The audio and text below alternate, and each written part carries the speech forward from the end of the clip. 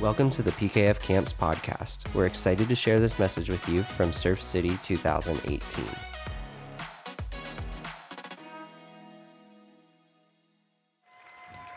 So I hope that you are having a great time. I hope that you're making some memories. I talked to some guys from mighty La Crosse, Wisconsin today.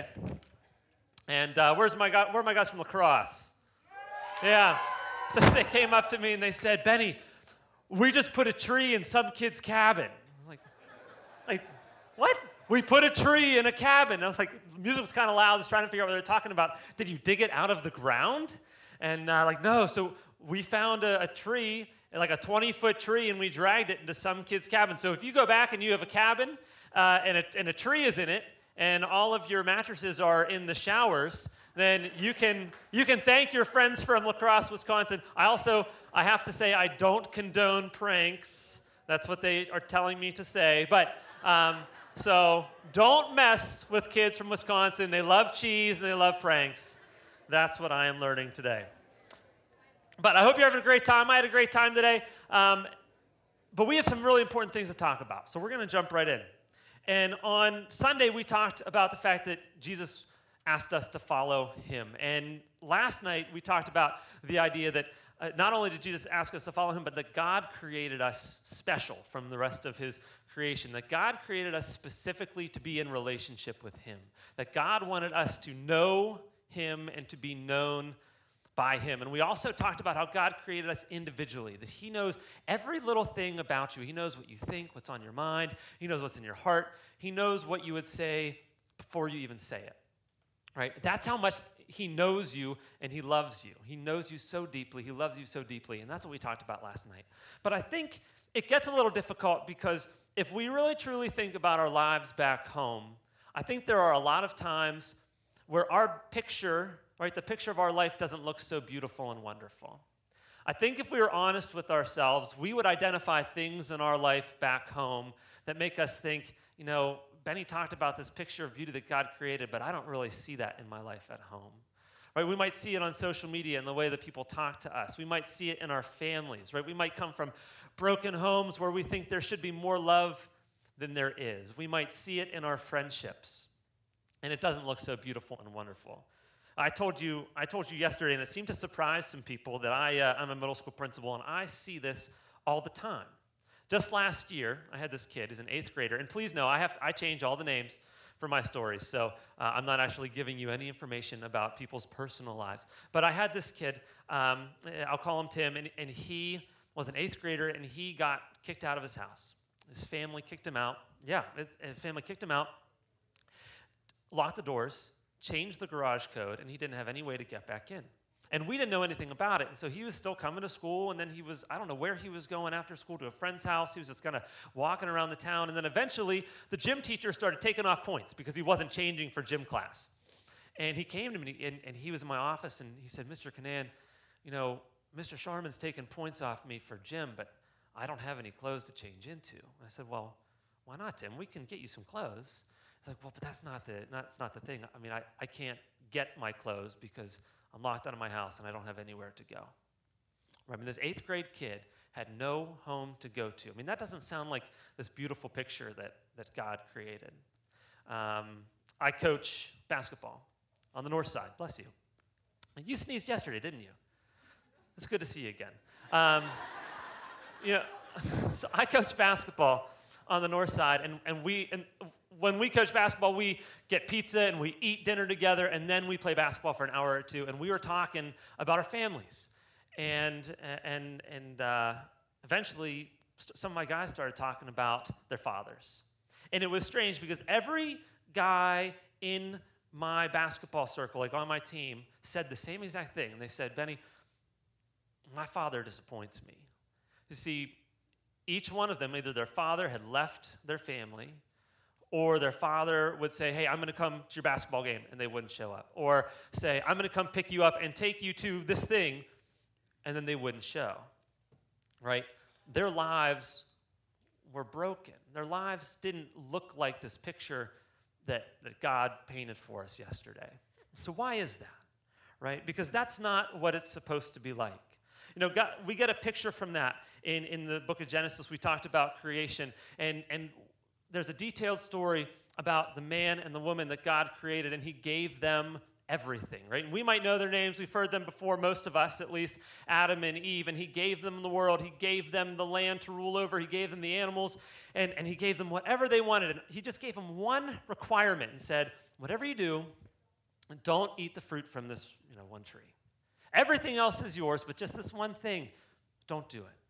And this is the first time that we ever see that mankind makes a decision and says, you know what, we know better for ourselves than what the person who created us knows for us. And so regardless of having everything that they could ever want or need, they decided that they would eat the fruit from that tree. And as soon as they did that, their eyes were opened, right? They realized things have changed. And that relationship that they once had with God, that they were designed for, was broken permanently. Right? They had disobeyed God, and they had turned their back on him and said, you know what, thanks, but we're going to do our own thing. We don't want the life that you've made for us anymore. We're going to chase after our own life. And that's important because I think we all do that. Right? We're all faced at times, and I have a picture of it, where we are at a point where we can take one path, right? And that could be the path that God would have us take, right? The path that God has designed for us, or the other path, which is what we want to do for ourselves, what we think is better. And time after time after time, we choose the path that we want for ourselves. And we say, God, even though you've created me and you know what's best for me, I don't think so. I'm going to go my own way. And that has a name, and that's called sin.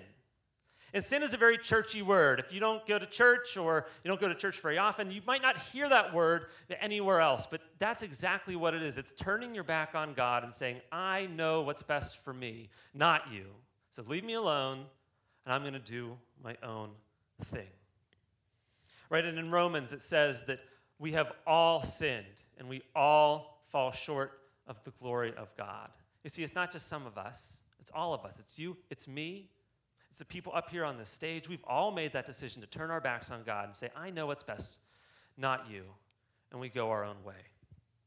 You see, in Jesus' time teaching, he gave us a bunch of, tips, right? Helpful tips for how to live. And he tells us all kinds of things. And maybe you've heard some of them before, where he tells you to love people, right? I'll give you a couple examples, right? In the Gospel of Matthew, which details Jesus' life and his teaching, it says that Jesus was saying to crowds, you have heard that it was said to the people long ago, do not murder, and anyone who murders will be subject to judgment. I'm looking around. I don't think I see any murderers. So I think we're probably, at least lately, nobody murdered anybody lately, correct? Right? So we're probably pretty good on that. Oh, that's a suspicious, this does not, right? So we're probably good on that, right? We're probably not disobeying God. But then Jesus goes on to say, but I'll tell you what, anyone who is angry with his brother will also be subject to judgment. Well, I know that I've never murdered anybody. However, I have been angry at people, and I have said things out of anger, and I have done things out of anger that have hurt others. Now, the path that God would have me take, that's not what he'd have me do, but I decided to take my own path.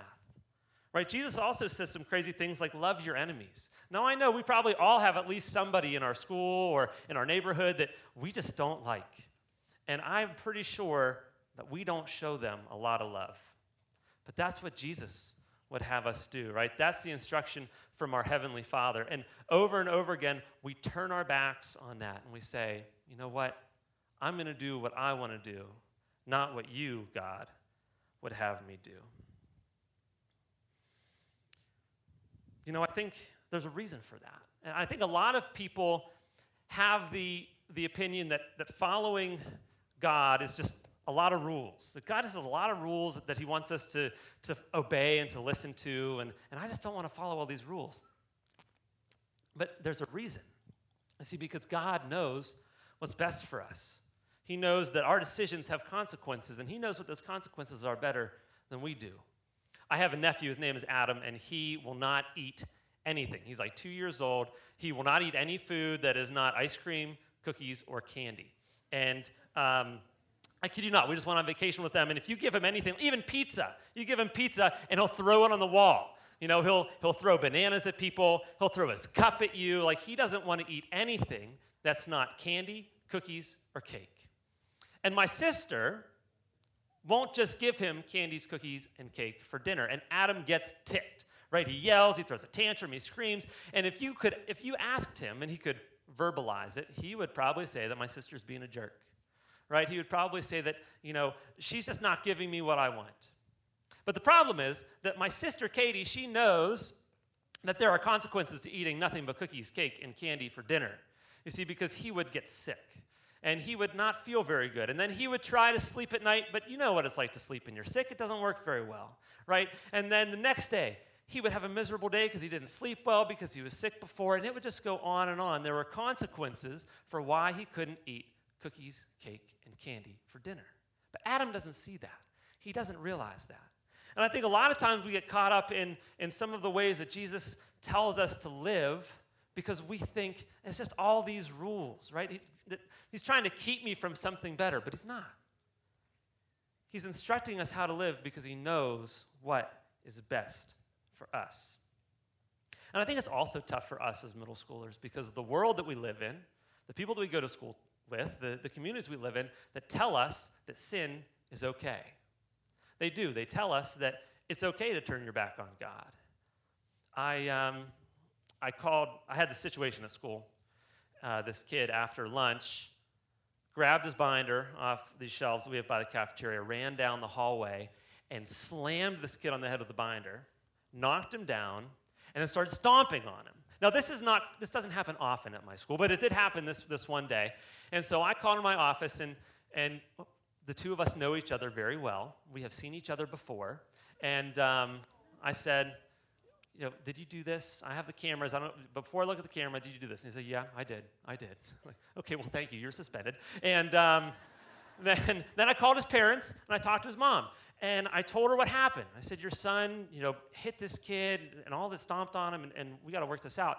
And she said, well, this kid has been annoying my son. And I told him, if you got to hit him, just hit him. Yeah. This is a true story. And I was kind of shocked because, when Jesus tells us how we should love our enemies and love people that annoy us, this kid's mom was certainly not telling the same story. And so he clocked him, right? Not what we were looking for. But that's the kind of world that we live in. Another example, and this is mainly for guys, right? But maybe not completely. But this plagues middle schoolers, high schoolers, college students, adults. I'm talking about pornography, okay? That's something that the world says, guys just watch porn. It's just what they do.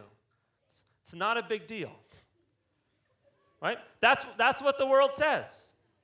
I'm serious. And we can laugh about it, we can giggle about it, and that's fine. But when it comes down to it, the world tells us that that's just guys being guys.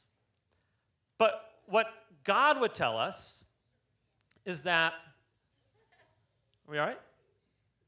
What God would tell us is, no, that's not what I want for you, because I have a relationship in your future, right, that I want you to be able to be present for, right? I want you to be able to respect the partner that I've chosen out for you, and pornography is going to get in the way of that, right?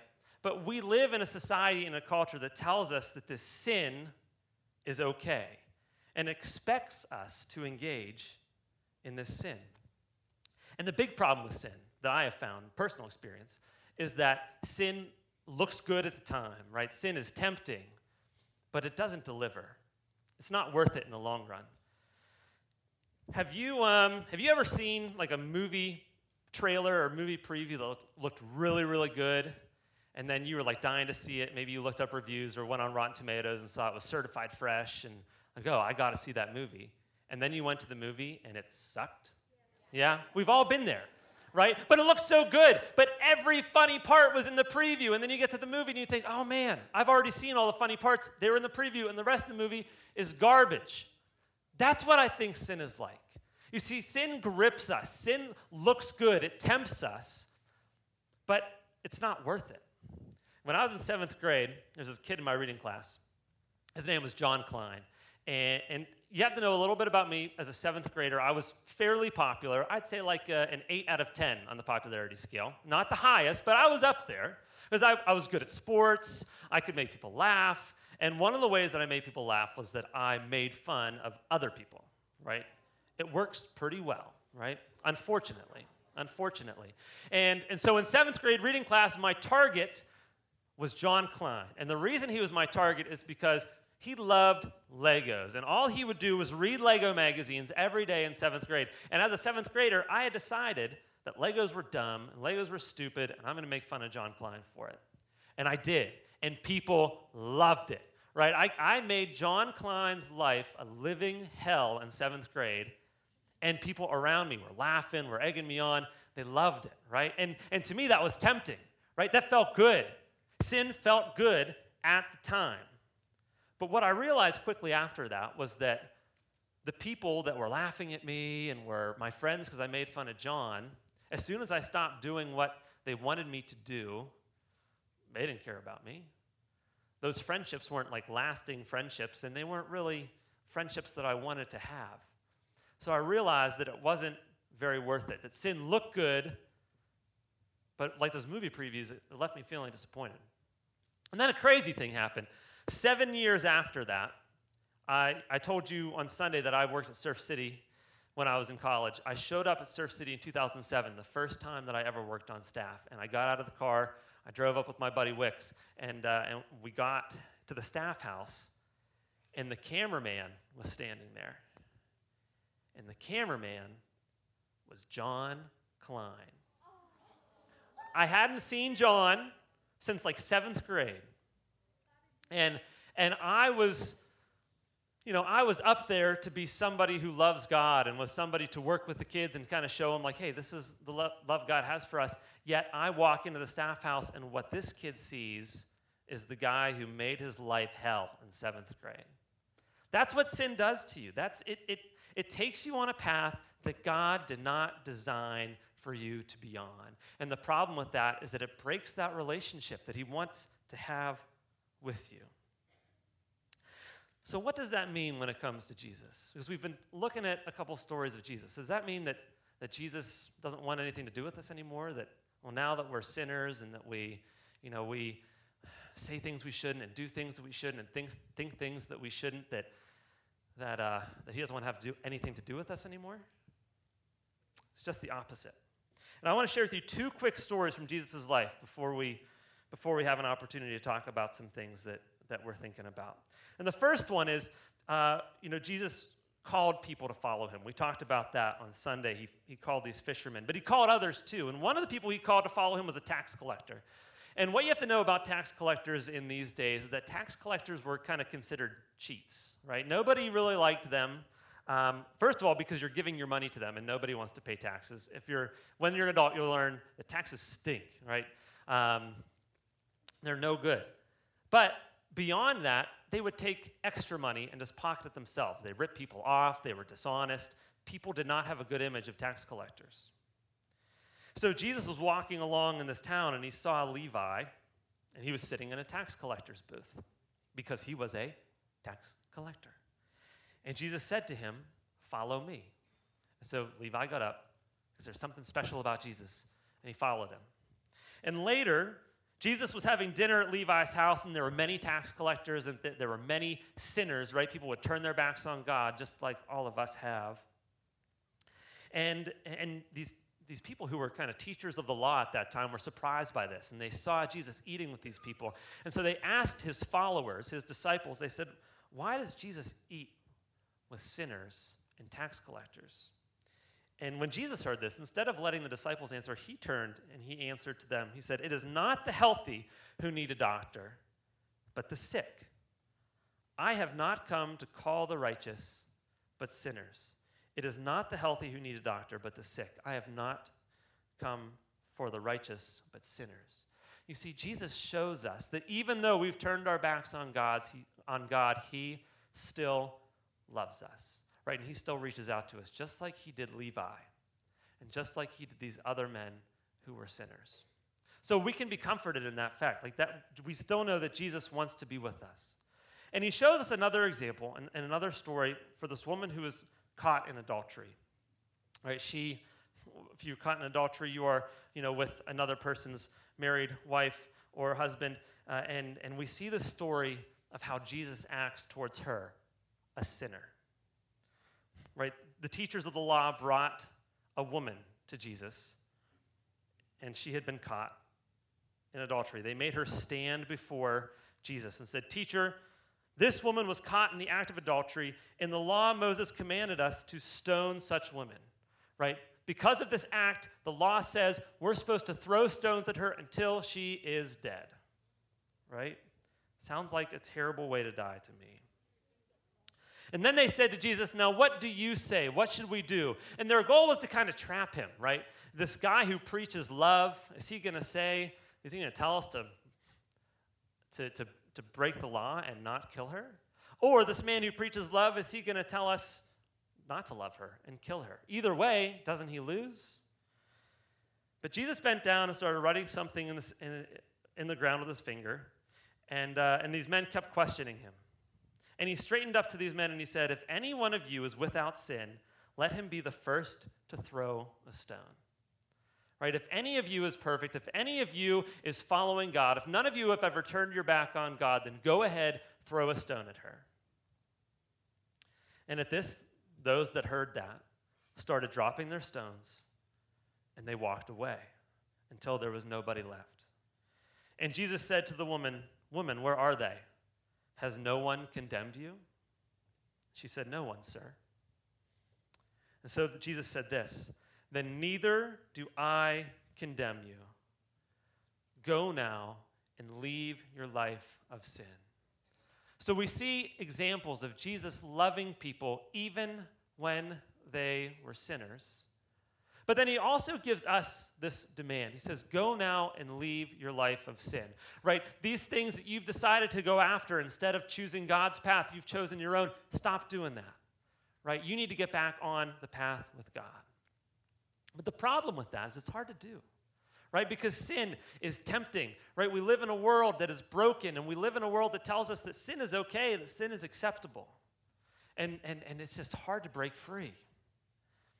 In Romans, there's a verse describing what sin is like, the kind of hold that it has. And I think I have it on the screen. It says this, and I think this is kind of how we all feel. "When I want to do good, evil is right there with me. For in my inner being, I delight in God's law," right? God's law makes sense, right? To love people, right? And just to love people and respect each other, even people that treat you wrongly, right? But I see another law at work in the members of my body, right? Another law pulling at me, waging war against the law of my mind and making me prisoner is the law of sin.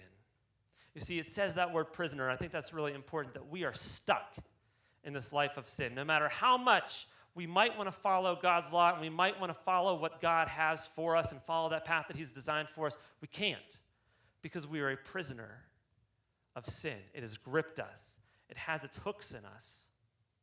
And we can't break free. And the problem with that is that there's a punishment for sin. And in the same book in Romans, it goes on to tell us that the wages of sin is death, right? The wages, the price that has to be paid for sin is death. And we have chosen, instead of taking the path that God has for us, we've chosen sin. And so in that way, we've chosen death. And I'm not talking about an earthly death. Everybody dies. That happens. But I'm talking about a spiritual death, right? A forever separation from the God that created us and the God that wants a relationship with us. You see, we've lost that opportunity. We've broken that. And there's nothing that we can do within our power to get that back, right? You can't be a good enough person. You can't donate enough to charity. You can't volunteer enough to get that relationship back, because the wages, the price to pay for the sin that we've chosen is that separation from God. And that's what we're kind of where we're stuck. So that's not really the end of the story, right? We're going to talk a little bit more tomorrow about where we go from here, but we're going to take a pause. And in a minute, we're going to have an opportunity to go to cabin time, and a couple things I want you to think about at cabin time. And the first thing is, what does sin look like in your life? I gave you a couple examples, but what does sin look like in your life? How does it pop up in your life? Right? What are the things that you're kind of ashamed of, that you wouldn't want other people to know about, right? That you think, but you probably wouldn't tell somebody, right? What are those things that you do or you think or you say that in the back of your mind you're thinking, I know this is probably not what I should be doing? How does sin show up in your life? And the second thing I want you to think about is, God tells us, and Jesus tells that woman, go leave your life of sin. Why is that so hard? Why is that so difficult to do? So in a second, I'm going to pray for us real quick, and then we're going to head out to cabin time and spend some time with our groups. And then the next place that you have to be is back here at 10:30 for a pretty awesome activity I think you're going to enjoy. So if you wouldn't mind praying with me real quick. Heavenly Father, God, I just pray for great conversations in cabin time. In your name we pray. Amen. Thanks for listening to audio recorded at Surf City 2018. Surf City is a ministry of the Pittsburgh Kids Foundation. For more information, visit us online at pkfcamps.org or find us on Instagram at pkfcamps.